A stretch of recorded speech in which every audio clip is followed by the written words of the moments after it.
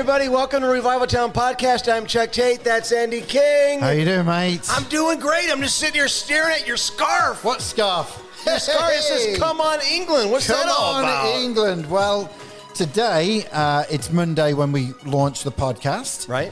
And today there was one game yesterday, but today's the main start of the World Cup. Oh, man. This is like Christmas for you. Oh, and it it's really right is before Christmas time. Yeah. But it's like double Christmas. World Cup. And you know what's crazy about it, Chuck, is this year it's normally not in Christmas time, Thanksgiving time. It's normally in the summer. Right. But because it's in Qatar, it's going to be Christmas time or coming up to it for a whole month of soccer. For those who hate soccer, this is not the month to turn on the TV. 3 to 4 games a day.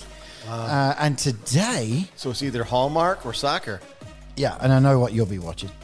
But today is what they call the group stages that really get going. And within England's group is Iran, Wales, and USA. USA. So, USA. okay. USA.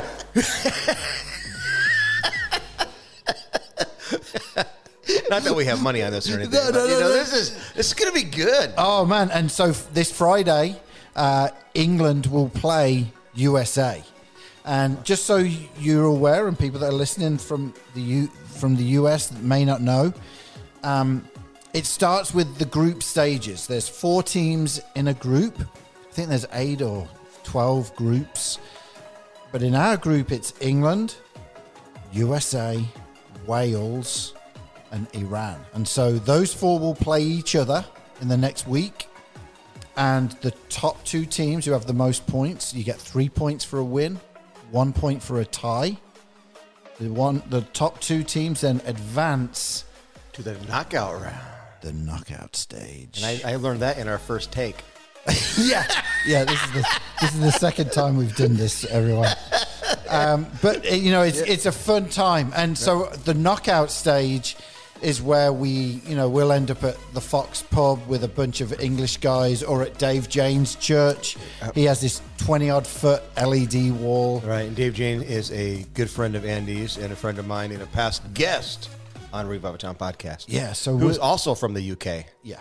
So, yeah, there's going to be some type of watch party. I know another friend of ours who's been on the podcast, Dave Mudd, we were in a thread talking about, there's about to be a showdown, USA versus England. So it'd be Dave Mudd and I versus you and Dave Jane. Yeah. And the other thing that's crazy, it's the day after Thanksgiving that the game is, Black Friday. Right. And so it might be Black Friday for England.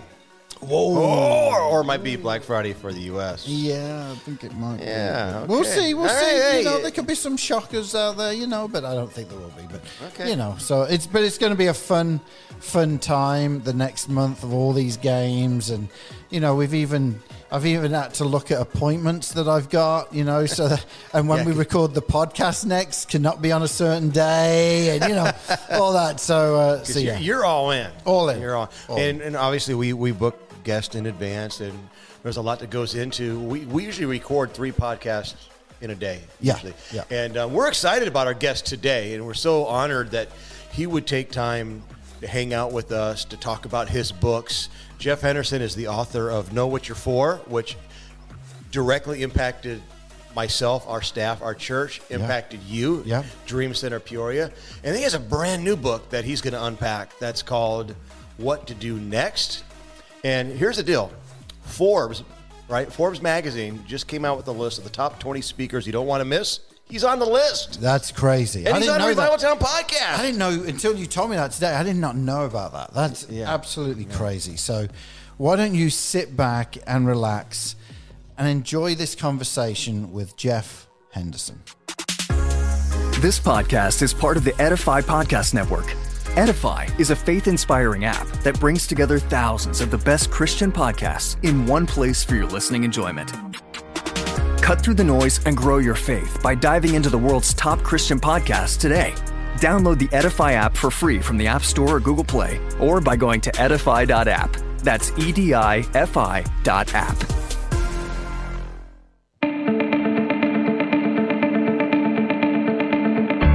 All right, everyone, it's time for another conversation on Revival Town Podcast. Our guest today, Jeff Henderson, is an entrepreneur, speaker, pastor, and business leader. For 17 years, he has led 3 of North Point Ministries' multi-site locations in Atlanta and also helped launch North Point Online, which now reaches over 200,000 people. His best-selling book, Know What You're For, launched a movement in nonprofits around the world and has become a focal point for many businesses. Jeff was recently named by Forbes magazine as one of 20 speakers you shouldn't miss. Prior to working as a pastor, Jeff started his career in marketing with the Atlanta Braves and Chick-fil-A Incorporated, where he led the company's regional and beverage marketing strategies. He has a brand new book called What to Do Next. So we're going to talk to him about that right now. Jeff, welcome to Revival Town. Chuck, good to see you, buddy. Thank you. Good to be with you and Andy, and honored to be a part of this. Man, well, we're so excited to have you here. Can you begin just by telling us a little bit of your story? And, of course, we're going to unpack your new book, but we're going to have to touch briefly on 4 because it impacted Andy and I directly. So, but first of all, for our listeners who are unfamiliar with Jeff Henderson, what's your story?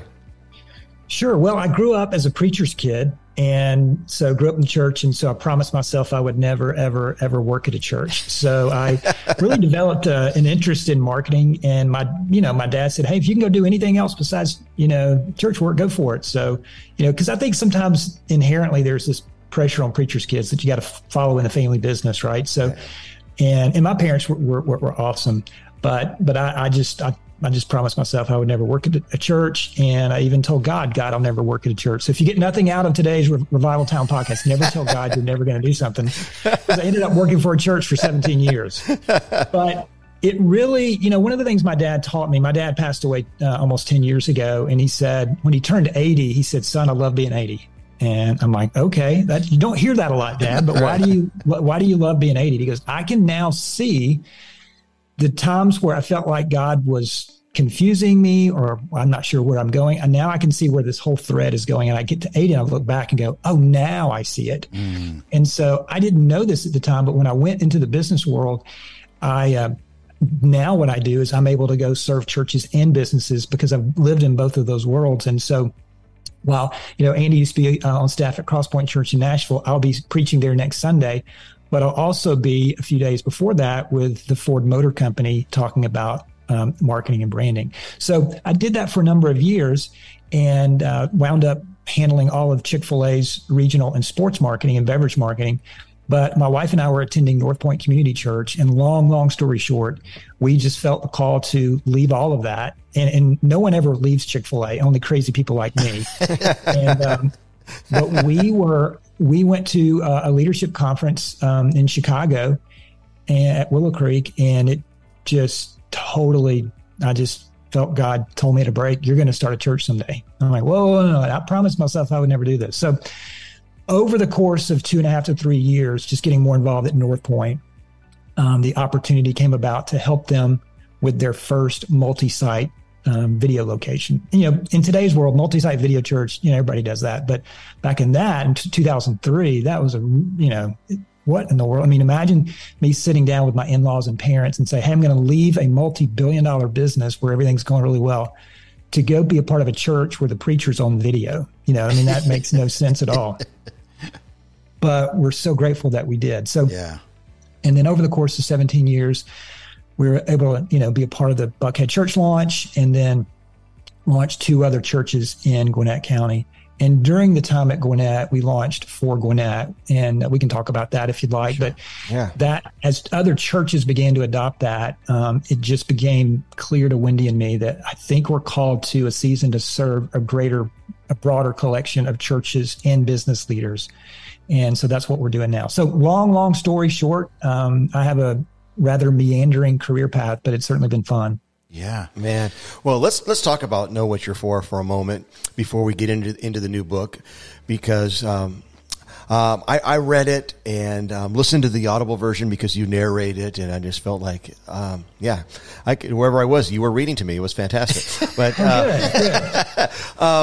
but in the book, you give out your phone number. Now, you also give out your phone number in the new book as well, and man, I was so about it. It ministered to me. It spoke to me. I'm like, yes, we have to communicate, not just to our congregation, but to our community, who we are for, that God is for them, that we're for them. And so I was trying to think about what, obviously you share the story of it. I want you to share it in just a moment for Gwinnett.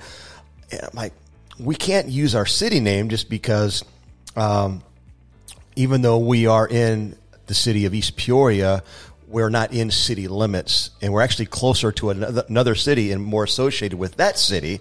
And then we can't use our county because we're in a tri-county area, right, where our property is. There's almost 3 counties real close to us. And I don't want to use the zip code because there's multiple zip codes in our community, and I was just kind of stuck. So I'm like, you know what? He gives his number in the book. I'm going to text him. I texted. You texted me right back and said, what about the area code? And like, ding, ding, ding. Wow, yes, 309. We're 4 to 309, and we have we ran with it. We're still running with it.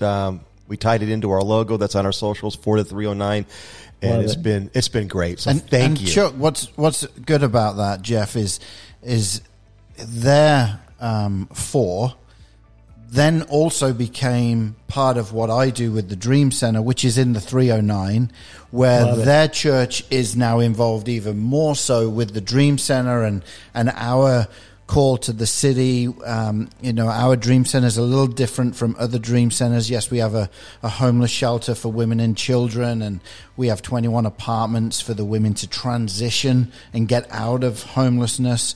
But then we have a whole after-school program that has trades where we can teach kids a way out of poverty through carpentry, motor mechanics, the coffee business, things like that.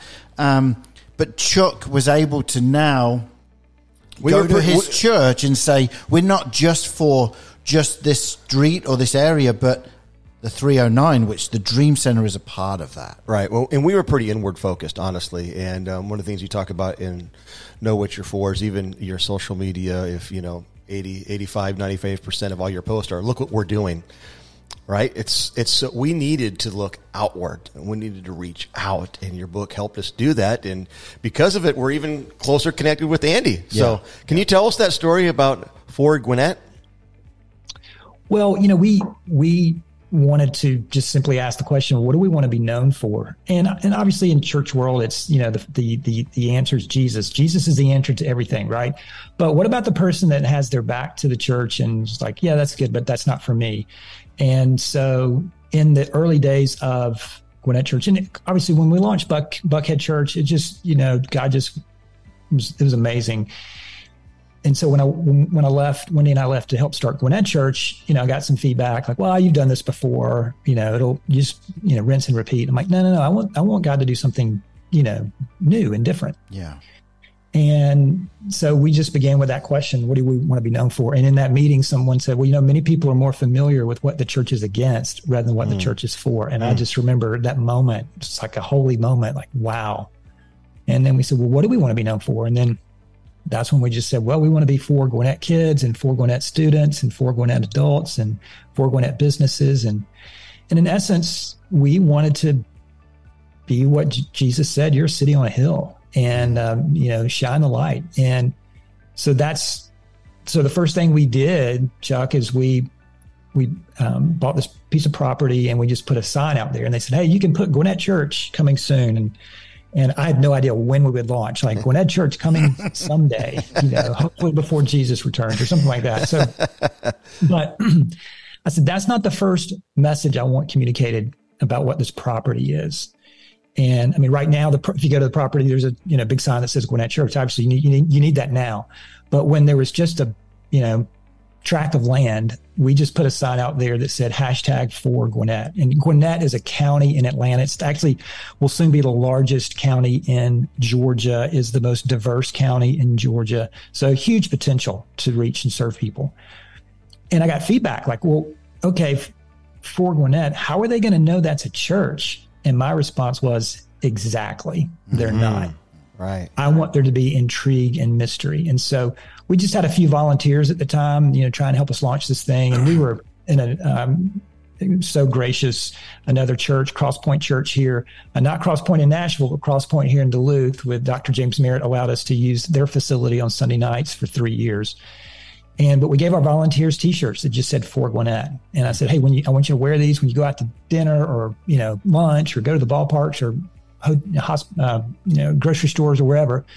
And when people come up and say, hey, For Gwinnett, there's a sign up there that says For Gwinnett. What is that? Is that a school? Is that a business? And, I tell leaders, whatever your vision carriers say, it's gold. And if it's a 17-paragraph mission statement that you're hoping that they remember every word, they're not going to get there, because vision's like a bucket of water. The more words that are in the bucket, the more the words will fall out. And so we said, when people ask you what it is, I want you to tell them it's a church. And they're going to say, well, why does it say For Gwinnett? And we want you to say, well, many people are more familiar with what the church is against rather than what the church is for. And we believe God is for you. And those conversations, Chuck, and really just exploded the church. And so that's kind of the genesis behind all that. Now, obviously, I have a marketing background. So some of the criticism of this is, well, this is just a marketing slogan. But it's actually based on John 3:16 and John 3:17, both of which start with the word for and clearly articulate who God's for and what Jesus came for. So and I don't apologize for marketing. I still love marketing, but it's not a marketing slogan. It's really based on the gospel. But at the same time, I think there's so much that church leaders and nonprofit leaders can learn from the business world, and there's so much that the business world can learn from the church world. And so that really, really, really helped. And because in the early days, it's not enough for the core team to know what you want to be known for. Whoever's coming after you, your volunteers, your vision, who I call vision carriers, you've got to have clear language, and they have to remember it so that you can make it portable. And what we discovered is For Gwinnett became really portable. And it was just fun. And then now when we had that, it was just fun to try to add value to the community. And one of the questions we asked early on that I positioned to our team was, if you fast forward many years down the road and we decide to close down Gwinnett Church, and we say, hey, everybody, we're going to sell the land. We're going to donate all the money away. It's been a great run. My hope is that we will have added so much value to the community that the community would rise up and protest and say, no, you can't possibly shut down. And there are a lot of people that are protesting the church nowadays, but it's not because they want the church to stay open.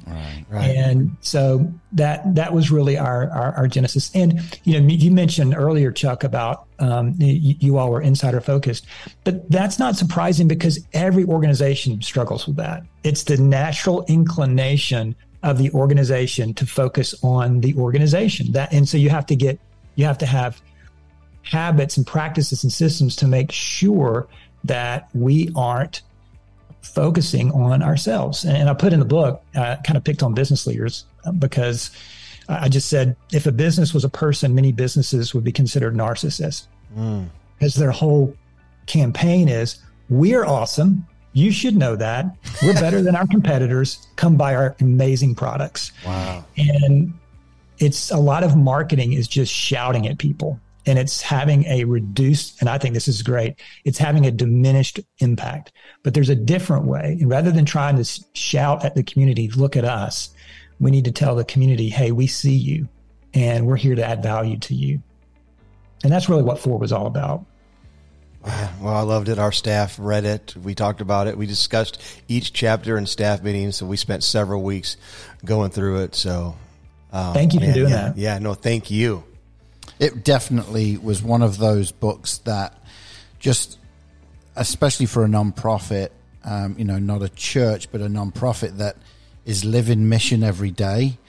Hybels used to always say vision leaks. And it was a way that you could keep everything really focused and really like, okay, does this line up with what we want to be remembered for when we're impacting a city and when we're trying to make a difference? And we took that real serious, what you talked about, where if the Dream Center was not in Peoria, would the city feel it, And we live that way, like what we're on is mission, and not just mission, but saving lives obviously with the gospel, but also literally when it's minus 20 degrees in Peoria, being able to have a place to open the doors, So thank you for that. My pleasure. Thanks for being a part of it. Yeah.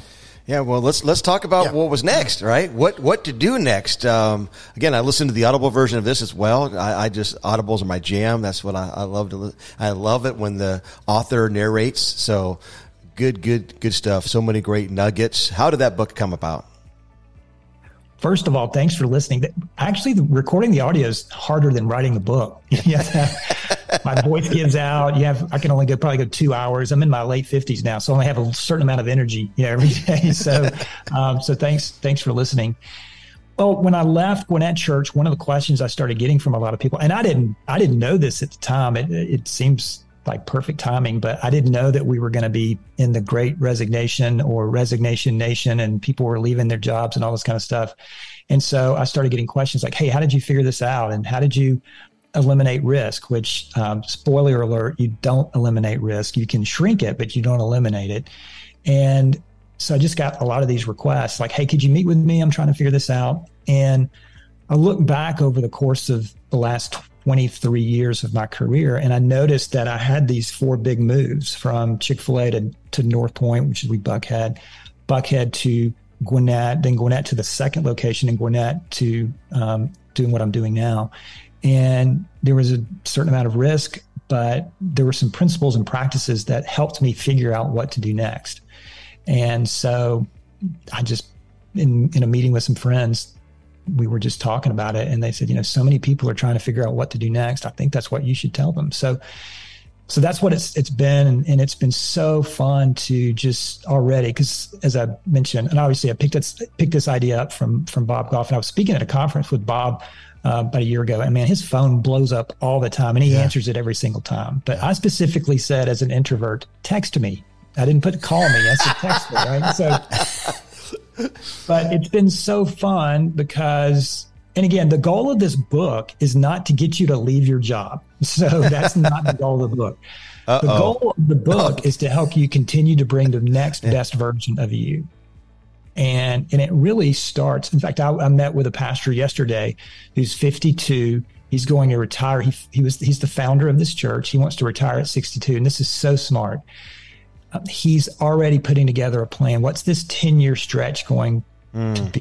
Because when you get in your 50s, you understand that 10 years actually goes by in 5. Right. And it goes faster than you think. And so he's not leaving anytime soon, loves his job. He started his church. He's in for the long haul. But at the same time, he loves his church so much to know that when he hits 62, he might be having a diminished impact.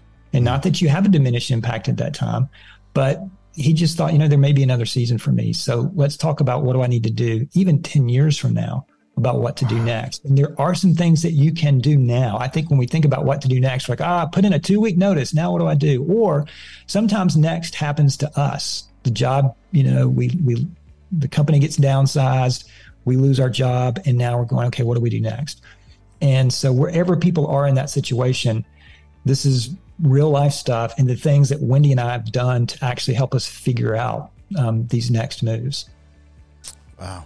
Yeah. I know, and the timing of this conversation is real for me, not for me personally, but family. And, there's that time when you've got to make the move. There's things that are happening perhaps within the organization, perhaps on a personal level, anxiety, the weight of the job. But you love the place you're working at, but you got to make the move, right? Mm-hmm. The culture may not be great. There may be things going on. What are some of the things that you would advise that person that's feeling that weight, still loves the place they're serving at, they're working at, but they know the culture's changed, I need to make that move, but they want to finish well? Mm-hmm. Finishing well is huge. And the principle I talk about in the book is, I believe the better you begin your next season is tied to how well you finished your last season. And I don't think we talk a lot about or enough in leadership circles about how do you finish well. And part of that is, I think we think of it as a 2-week notice, or in my case at Gwinnett Church, I put in a 6-week notice. Or sometimes we don't leave the organization, we just leave the role. And in my case, I left Buckhead Church to start all over at Gwinnett Church. I had a mentor of mine say, why in the world are you starting all over, right? And so, but part of that is to understand that I'm a starter, I'm a builder. And at some point, every 6 or 7 years, I'm going to go do something different. So I know that about myself. But to your question, Andy, I think you have to surround yourself with people who can give you advice and see things from a non-emotional, non-fear standpoint and go, yes, here's what I think you ought to do. So I have had a personal advisory board for a number of years. These are older men in my life. And we were meeting with them, Wendy and I, and they said, hey, you guys are going to be empty nesters in about 18 months. What's your plan for your empty nesting years? And I hadn't really thought about that. But that question was really the impetus to go, what do we do? And I started, and shortly after that, the 4 book came out, and I started getting a lot of requests to come speak. And so I created this thing called a business breakfast, and I would go and preach at a church on Sunday and then stick around and do a business breakfast on Monday. And part of the reason I wanted to do that was to not only serve the church, but to test out whether or not this idea would work. And so I really believe in side hustles. And a side hustle would be, I'm going to try something over here and see if it works, see what I learn. And that allows me to kind of take a step on the bridge, if you will, from where I am to where I want to go. Yeah. For example, another example of that, of a side hustle, is because of my Chick-fil-A background, people ask me, hey, I think I might want to become a Chick-fil-A restaurant operator. Do you think I should do that? And my response is, I don't know, but I know how you can figure this out. If you go get a part-time job at Chick-fil-A, and I know that may be hard, but if you could work like 5 to 10 hours a week, if you don't like your part-time job, if you come home and you don't like smelling like chicken and waffle fries, you're not going to like the business. But if you fall in love with the business, okay. So that's a small little side hustle. So when I did this business breakfast, I did like 30 of them, I believe. And obviously all this is pre-COVID, and just everywhere I went, hey, could you come talk to our business, or could you come talk to our organization? Hey, we really need to hear. And then I was in Elkhorn, Nebraska, in a church, Relevant Church. Ronnie Rothy's the pastor out there, and they do for Elkhorn. And I remember just getting this. They sold out the breakfast, and it was amazing. But so many people were like, hey, can you come back and talk about this and that? And I remember calling Wendy and saying, I think I found it. I think this is what we've got to do. Wow. And then other things, my partnership with John Maxwell shortly developed. John was gracious enough to write the foreword. John's sold a gazillion books. And so I tried to get his name to be in bigger font than my name in the book. Somebody said something about integrity. I'm like, oh, well, whatever. So, and that partnership really helped explode things. So it's not as simple as, you know what, I woke up one morning and decided, you know what, it's time. I'm in my late 50s. Let's go do something different. I mean, for some people, that may be it. I'm pretty good at risk. I'm not that good at risk. So but we got verification of it. Now, I'm telling you, I just crossed over the 2-year mark in this season. It's been wonderful. It's been hard. We've had huge highs. We've had huge lows. It's just, there's nothing about this that has been safe and easy. But, we don't sign up for easy. We sign up for worthwhile. Right. And my experience, I don't think this is a biblical principle, although I could probably find a Bible verse if forced to, but I think the more we hold on to safety and security because we're just too scared of it, I think somehow safety and security are taken away from us if that becomes your main issue. And so I just, and another mentor of mine said, hey, the older we get, the less risk we take. And it actually should be the opposite. The older we get, the more risk we should take. And I'm not advocating in the book to do a flippant risk, just throw caution to the wind. That's not what we're called to do. But when you get a group around you And I start with my wife, Wendy. The great thing, if you're married, the great thing about being in sync with your wife or your husband is that when those difficult days come, the fact that you both said yes to this, that avoids one of the people in the marriage going, well, see, I told you we shouldn't have done this. You didn't listen to me. So I tell husbands and wives, if you do not have unity on this, do not move. Yeah. Just you got to wait. And when I left Chick-fil-A to start Buckhead Church, or help start to, in those early days of Buckhead Church, I'm telling you, there were some days where I just thought, I came home and I'm like, I don't know if I can do this. I'm a trained marketer. I'm a former chicken salesman, and people are coming to me asking me questions about how many services should we launch and this issue and that issue. And, but we both knew we signed up for this, and it just really helped. And the other thing I would encourage people to do, and this isn't always the case, especially if Next happens to you, right? As I mentioned earlier, the company gets downsized or whatever. But if you can, always be moving towards something and not away from something, even if you're not clear about what that something is. Because when I was leaving Gwinnett, and people were asking, what are you doing? And I wasn't saying, well, I'm leaving being the lead pastor of the 2 Gwinnett church locations to be the pastor at so-and-so church, or I'm going to go, back to Chick-fil-A and work in marketing. It was, well, I wrote this book, Know What You're For, and there's 2 questions. And so I'm going to go speak. And as I had this meandering conversation with people, as their eyes glazed over, I'm like, I don't even know what I'm doing.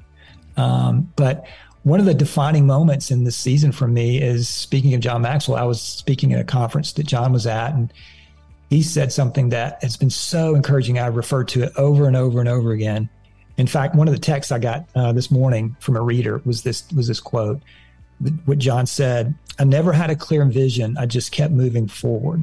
And that just was startling to me in a really good way, that, wow, John Maxwell, the leadership guru, didn't really have a clear vision. It looks all clear from here, right? Right. I understand a mere mortal like me. What do I know? But John Maxwell, and to go, he just kept moving forward. I'm going to do that. And so in the good days and the bad days, just kept moving forward.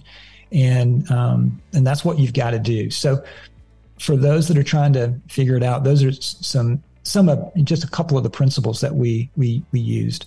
Right. Well, a year ago in the summer, my family and I went to the Grand Canyon, and you write in your book that a career change, it doesn't have to be jumping over the Grand Canyon, right? It can be more like leaping over a mud puddle. And so for people that are listening right now, and they're thinking about what to do next and moving forward, it doesn't have to be some grand, huge, crazy move, right? It can, small steps. Mm-hmm. Absolutely. And again, it doesn't even mean that you have to leave the organization. One of my best friends, David Farmer, he's been at Chick-fil-A for over 30 years. And he's going to retire there. And yet he's continually gotten promoted and advanced. And his mantra is, if you're the same person 6 months from now, you're falling behind. So part of this is just your own continued growth, right? But a small step for me and Wendy, early in our marriage, we didn't really know this. This wasn't necessarily tied to our career. We just wanted to do this. You have 2 people, you bring them together, and now you have 2 different financial situations in one. So we wanted to get our financial house in order. One of the best things that anyone can do, if they're like, I don't know, I'm thinking about maybe down the road making a change. Okay, well, if you've got time, make sure that you can get your financial house in order. And there's all sorts of resources out there to do that. But we did that. And the reason that helped is when we were presented the opportunity from North Point to leave Chick-fil-A, surprisingly, they couldn't pay the salary that a multi-billion-dollar company can. So we ended up taking a huge salary cut. But because we did the work of getting our financial house in order, we were able to do that and didn't look back. So there are some things that you can do that you don't have to take this leap. For example, when I came home from Willow Creek and told Wendy, I think either God spoke to me or it was all the Malnati's deep dish pizza that I ate for 4 days up there, right? I'll do it. But I think we're supposed to go help start a church someday. So I didn't march into Chick-fil-A on Monday and quit. We weren't even going we were going to another church at the time. We weren't going to North Point. And when he said, well, where should we go? And I said, I don't know, but maybe we should try this North Point church. So we went the following Sunday, and just, that was a 3-year journey. And we got really involved. And long story short, 3 years later, we were offered an opportunity to be a part of the early days of Buckhead Church. But I think it's important to note those words, 3 years later. Wow. Yeah. If this is a movie, I go to Willow Creek, I hear that, I come home, I quit, we launch the church, and the following Sunday, the church, explodes, and the rest is history. That's not my experience. and again, next happens in a lot of different ways. But the small step for us was being on guest services at North Point. The next small step was being in children's ministry. Then the next step was being in Starting Point, which was a small group Bible study for people that were exploring faith. And it was in Starting Point where all this stuff started happening. That was amazing. But those were just small steps that we were taking. And it led to eventually leaving Chick-fil-A. And that was the big step. Yeah.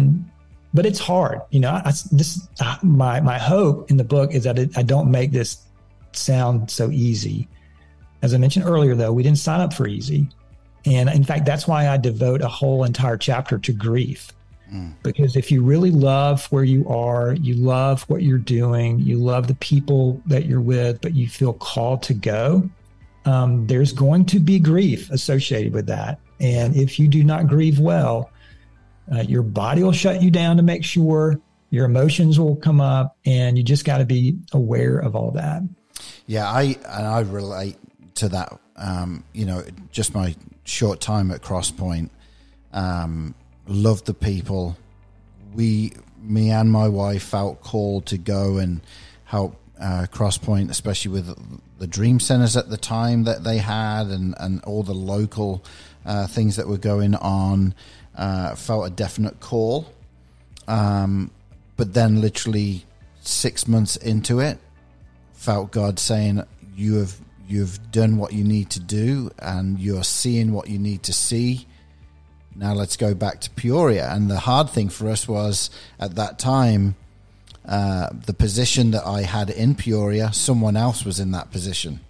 They had hired a new executive director, and I said to my wife, I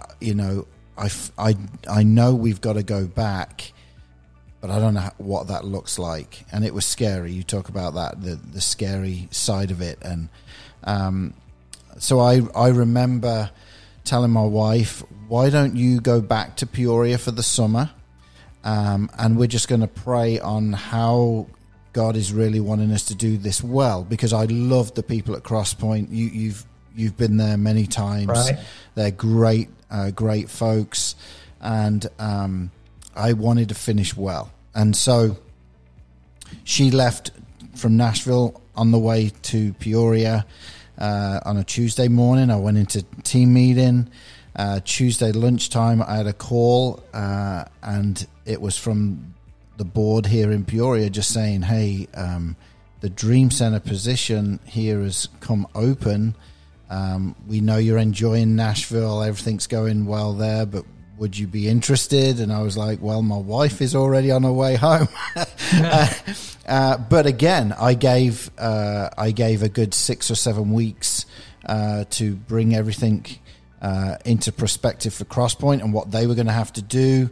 It was one of those resignations where I had to write it out, otherwise I'd have been a mess.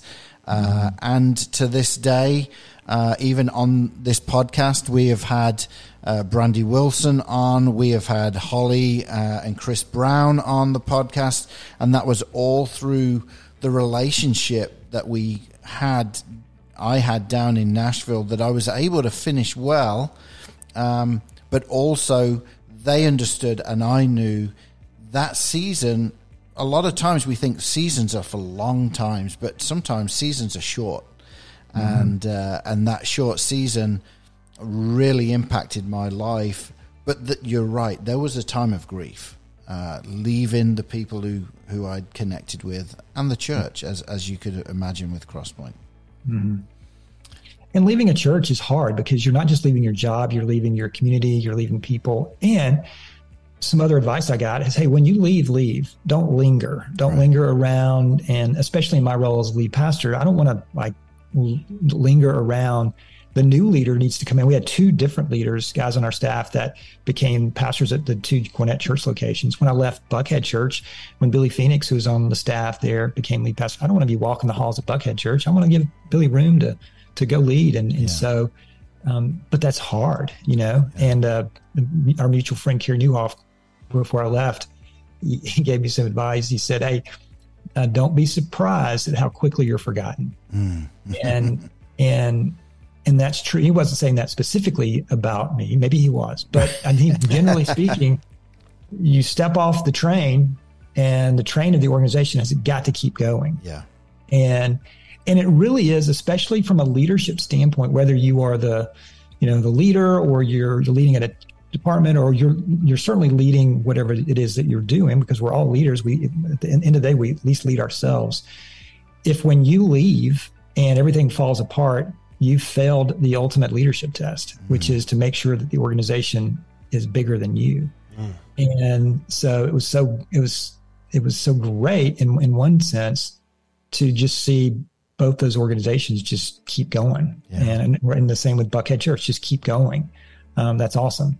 But at the same time, there's a certain level of grief there. You don't hear from people as much as you did because you don't see them as much, right? There's, they're busy. Life is busy. And you look up and it's been like 6 months, 12 months. And you're trying to figure out, what you're doing. So all of that is rattling around. At the same time, you're trying to figure out, okay, what is this job and what am I doing and all that. So I understand why people, when they start to sense this, they back away and go, I don't know if I want to do this. I have a hunch that this is one of the reasons founders stay a little bit longer than they probably should, because they begin to sense, whoa, if I leave, what happens when I go to a party and they ask, well, what do you do now? What's your name and what do you do? Your identity is so wrapped up in that. And that's actually, we've all preached sermons about your identity is in Christ, which I totally believe in. But your job is wrapped up. There's a certain level of identity about that job, and right or wrong. And when you pull away, it's like pulling away, the muscles, it's going to leave a little bit of a mark. And so you just have to be cognizant. You have to be cognizant of that so that it doesn't catch you by surprise. I hired a transition consultant, which is a fancy title for counselor, to help me do that. I just helped me process.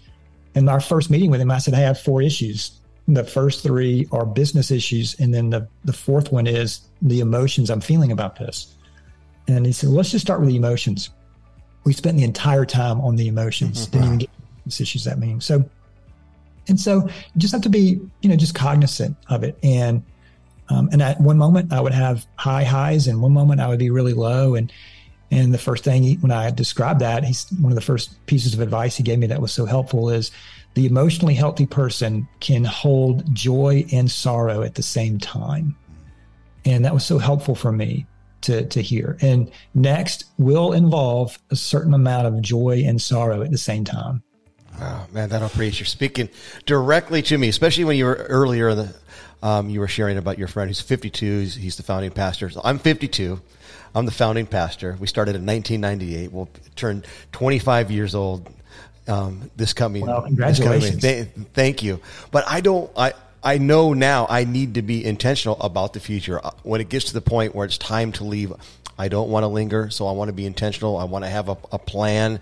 And that's why your book is so helpful for anyone that is trying to determine what is next. A couple of my favorite quotes from the book that I jotted down was, one, if you're not going to go to the doctor, you forfeit the right to complain that you're not feeling well. So there are people that are in situations and jobs right now, they're complaining, but they're not willing to do anything about it. And I think that's huge when it comes to our next step, because if that doesn't get taken care of, then we're in trouble. And then my second favorite quote that I wrote down was, the best way to discover the future is to work hard in the present. And if you're working hard in the present, you're not going to linger anyway. You're working hard, and a lot of times that hard work will lead to another open door. It can lead to next. So is there anything that you want to expound upon that before we wrap things up? Certainly. I think if next happens to someone, so if someone calls me today and said, so I got some bad news, my job is being eliminated in 4 weeks or whatever it is, what should I do? Should I update my resume? Is that the first thing? No. Should I update my LinkedIn profile? No. Both of those are good things. The first thing that you should do is go to your phone, go to your contact list, and start making a list of people that you know that you can start contacting. Because I believe your next opportunity is 3 or 4 people away. And so and again, speaking of John Maxwell, he gave me this question to sit down with people and say, hey, who do you know that I need to know? And will you contact them on my behalf? Now, you don't lead with that question. The question you lead with is say, hey, so just got bad news. My job's being eliminated in 4 weeks. So can you tell me your story? When you were in somewhat of a similar situation, if you ever were, what did you do? How did you get to where you are? And then because everybody likes to talk about themselves, right? You hear their story and then ultimately go, so what would you do if you were me? And who do you know that I need to know? And will you contact them on my behalf? The principle here is, and everybody's heard it, is who you know is often more important than what you know. And so I would just work your contact list, and networking is the key. Now, for the person that's really, really wise, they will build their network when they don't need it, because someday you will need it. And that takes discipline, because we're all busy. But you also add value to that person. If you go to lunch, you bring a gift, whether it's a book or a gift card or something. You certainly follow up with a handwritten thank you note. And that's what I've told my kids. I'm telling you, if you can build your network when you're 20, it's going to help you for the rest of your life.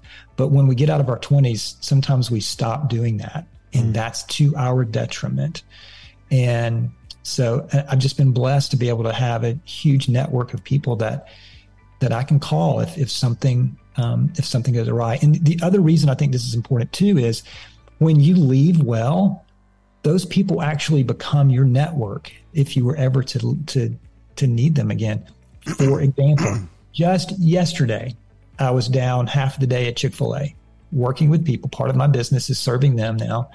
And if I had said, I'm out of here, Chick-fil-A, see you later, and just, never stayed in touch or never served them, then I would have forfeited those relationships and those friendships.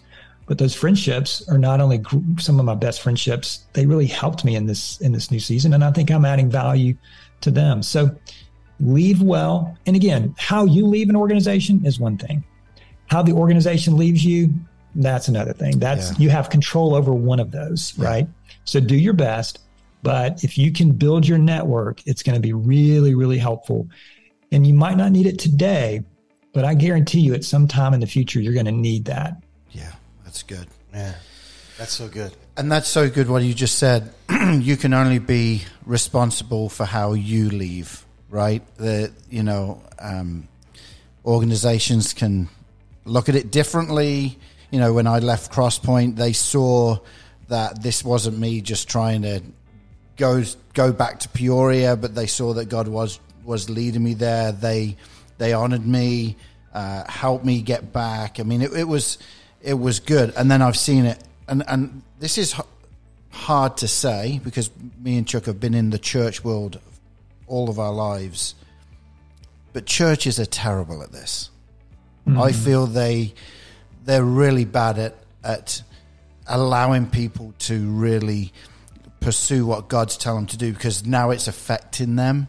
And you see the church or leaders within the organization get mad because they've lost someone, but they don't see that blessing that they could be to that individual of this is what. And for a lot of people leaving the church, they're pursuing God's call. They feel that God's calling them to a new adventure. And you see it a lot where, and I'll be honest, a younger crowd. You see the younger crowd that then walk away to a new career, not wanting to be involved with the church as a job, because of the way they were treated, and that's the hard part of churches, because it can become personal. You're throwing yourself into it. Down at North Point and Buckhead, like the volunteers throw everything into it and the staff throw everything into it. And then when someone leaves, it's like, well, what are you doing? We feel this way. Why are you? Yeah, we have to be willing to let go. But got to be willing to let go. And I think the church could learn a lot from what you've just said about that. Yeah, and I think the challenge too is people have a misunderstanding of calling. And I got a few questions like this. Wait, well, I thought you were called to Gwinnett Church. I was, but there are callings for a season and there are callings for a lifetime. Yeah. And I was called for a season to Buckhead Church. I was called to a season for Gwinnett Church. I'm called to a lifetime of following Jesus. And I have to be diligent and do everything I can to discern that calling. Yeah. But my counselor told me, hey, your calling will go with you. It's just going to be in a different context.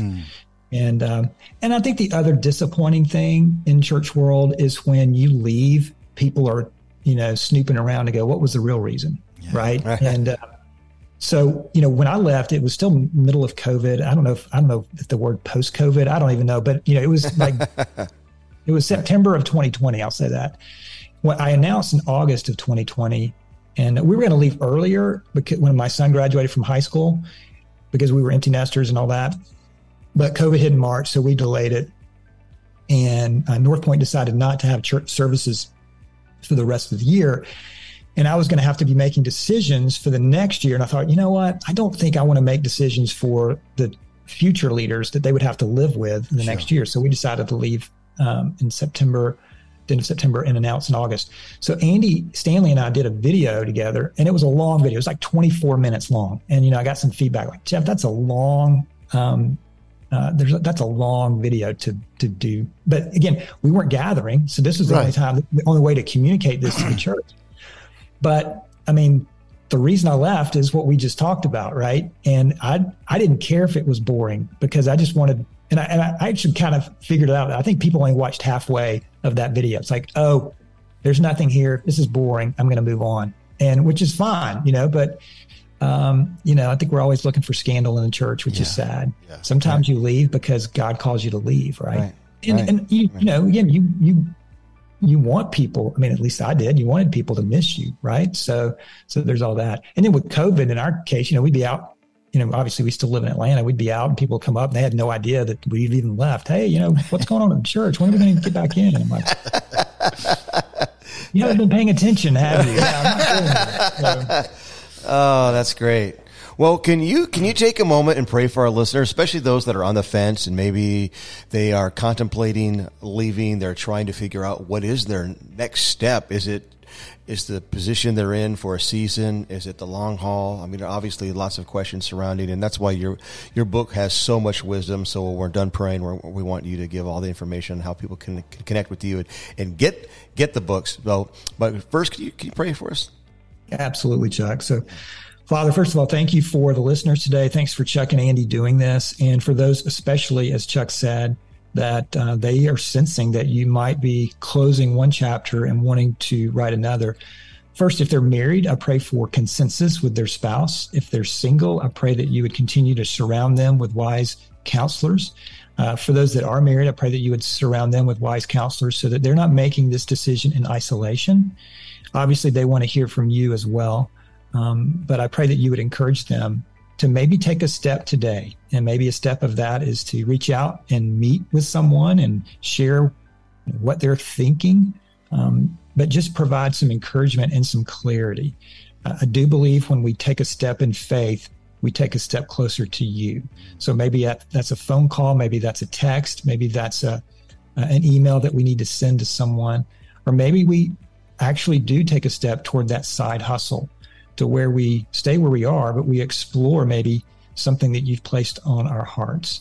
And most of all, I would just remind them that you're with them, and that you have a story that's unfolding, and that ultimately we just need to obey you and to keep in step with you. So I pray that they would be encouraged by this conversation and help them to take a step and maybe receive some encouragement today to figure out what to do next. So we pray all this in Jesus' name. Amen. Amen. Amen. Thank you. Well, thank you so much, Jeff. We want people to be able to connect with you. What is the best way for people to follow you, whether that's socials, website? How could they do that? Sure. JeffHenderson.com is really the best way, and you'll see all the socials stuff there, but just go to JeffHenderson.com. And then for those that have either book or both books, please text me. I think now I haven't responded to 3 of the texts today, so I'm behind, but I think I'm 100%, as Chuck will attest. Yeah. I do my best to respond back, and it's fun. So you can text me when you get my cell phone in the book, but you can start by going to JeffHenderson.com. You know, you mentioned Bob Goff. We had him here just a few years back for our end of year event with the Dream Center. And you are absolutely right. Like, there's, 2,000 people afterwards. They're all trying to get close to him. And there he is answering his phone while he's taking a picture. And so I think the texting is way better than just making a call. Yeah, but thank you for that. I mean, I know you're impacting a lot of people just through that. And it did us, and it did our church. That's good. Thank you, Jeff. Well, thank you. Jeff, we do this thing right at the end of Revival Town called the Big Three. There are 3 questions that may have connection to what we've talked about today, may not. Just fun, wanting to get to know you even more. So, Chuck, do you want to start on this one? Okay, sure. Yeah, okay. All right, well, I know you work for the Atlanta Braves. When it comes to the NFL, are you a Falcons fan? Unfortunately, yes. I'll tell you, when they were in the Super Bowl, I've been a Falcons fan all my life. And so, as you know, they're up 28-3 against the Patriots in the third quarter. And I turned to my wife, Wendy, and I said, honey, I cannot believe it. The Falcons are actually going to win the Super Bowl. And that was the moment that everything fell apart. So, in fact, since the day we're recording this, they lost again last night. So anyway, yes. Question that I'm really intrigued on. You made the switch from church world to business world. You still do church world, but obviously focused on that. Which crowds do you enjoy interacting with the most? Oh, goodness. You're trying to get me in trouble.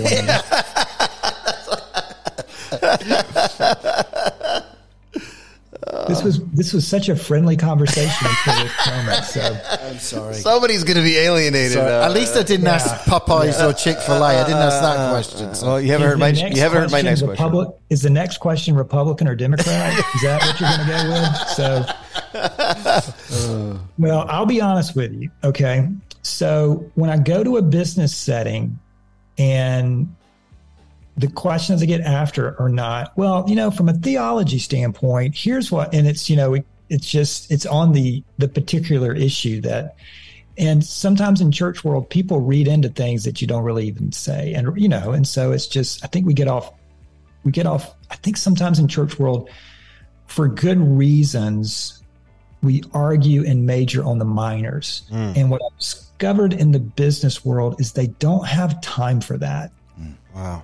They want to major on the majors because they've got to make decisions fast. And so they come up and ask questions that are directly related to what we just talked about because they're trying to make decisions faster. I'm not saying that the church world isn't fast. It certainly is. But sometimes the questions I get in church world are not that they're not important. They're just minor in my opinion. All right. Yeah, that's good. That's good. That'll preach. That's a whole nother podcast episode. All right. All right. Well, not that anyone wants to listen to me in the church. So. All right. Well, all right. My question, the last question is this. Obviously, you work for Chick-fil-A. Chick-fil-A does everything right. They could lead the country. I'm convinced of that. Is there another fast food restaurant that impresses you? Oh, man. Absolutely. That would have to be In-N-Out. In-N-Out Burger. And it's interesting when we go out west, or it's one of the first things we try to do. If there's In-N-Out, we go to In-N-Out. Right. And I think there's a model there. There's a principle there. And part of that is scarcity. I believe in the power of scarcity. McDonald's doesn't have scarcity. You can just go anywhere and there's a McDonald's. But when you go to a region where you don't have as many, there's just a little bit more demand for it. Yeah. And I'll be honest with you, I love In-N-Out, and I'm talking about them, and I think they're amazing. I'm not even sure their hamburgers are that great compared to the raving fans out there. Right. So there's something to be said for that. I think Chick-fil-A's experienced that, but they're growing so rapidly now, so they're going to have to at some point have to deal with the fact that they're right around the corner. And they've got a long way to go for that to happen. But I love the way that In-N-Out runs the business. I love the fact that their menu is very focused. It's very focused. You don't go in and you won't see, at least, I haven't been there in a while, but I don't think they have chicken sandwiches. And so it's really, really focused. And I know, and they even have this secret menu, right? So that it's only the insiders really know.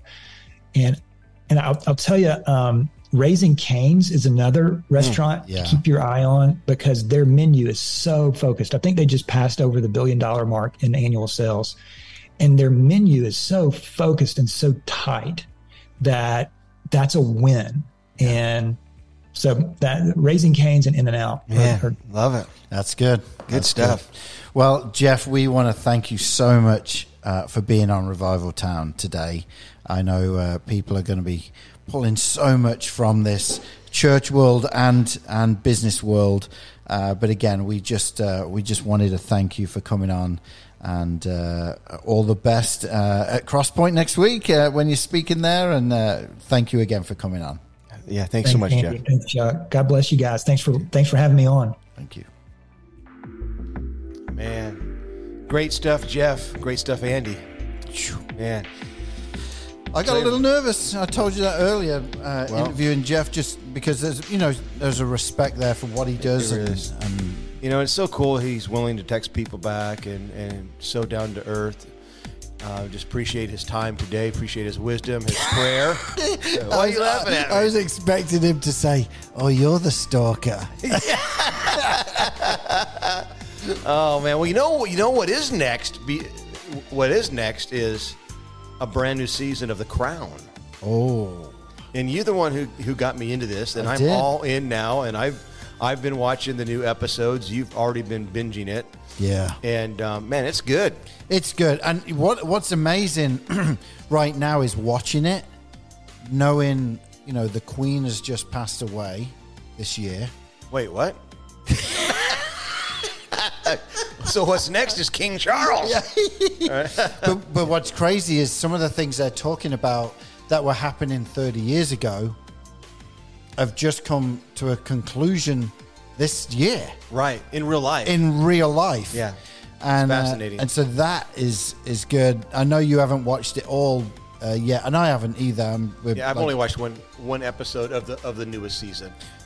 But the lady who is playing Diana it's like watching Lady Diana on the screen. It really is. They've done such an incredible job with the casting. And every season, I've just enjoyed it, learned a lot of history, and hopefully that has helped me with my talent in guessing words for a little bit we call Tate and his mate. Tate and his mate. So if you're new to the podcast, this is where I throw a word or a phrase or some food. Rhyming Cockney slang. Rhyming Cockney slang. You got it. Yeah.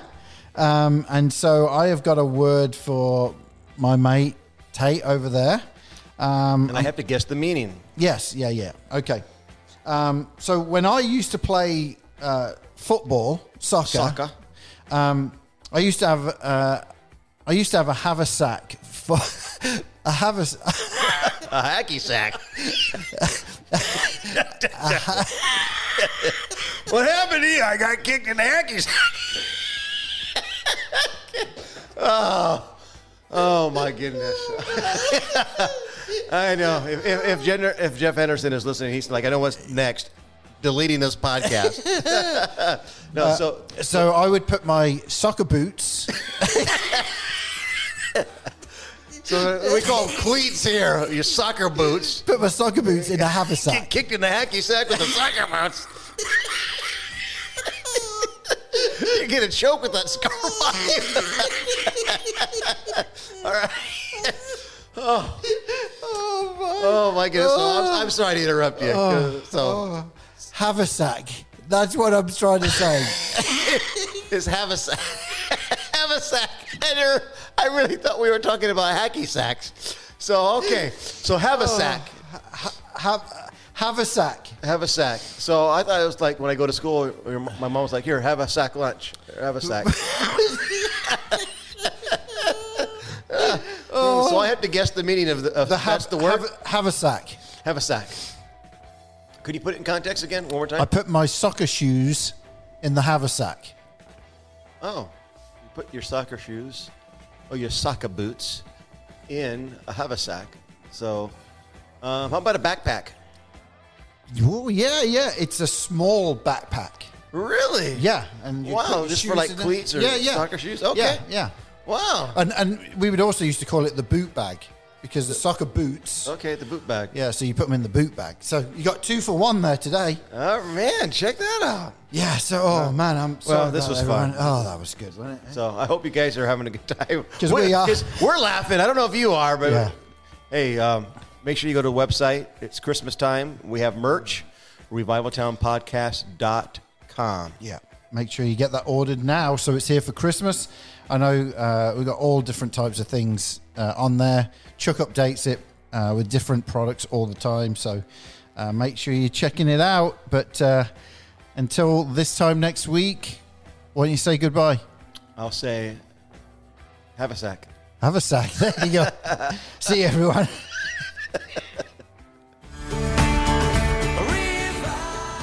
Thank you for listening to this episode of Revival Town Podcast. Make sure you're following us on social media and remember to subscribe wherever you listen to podcasts. For more information, head on over to revivaltownpodcast.com.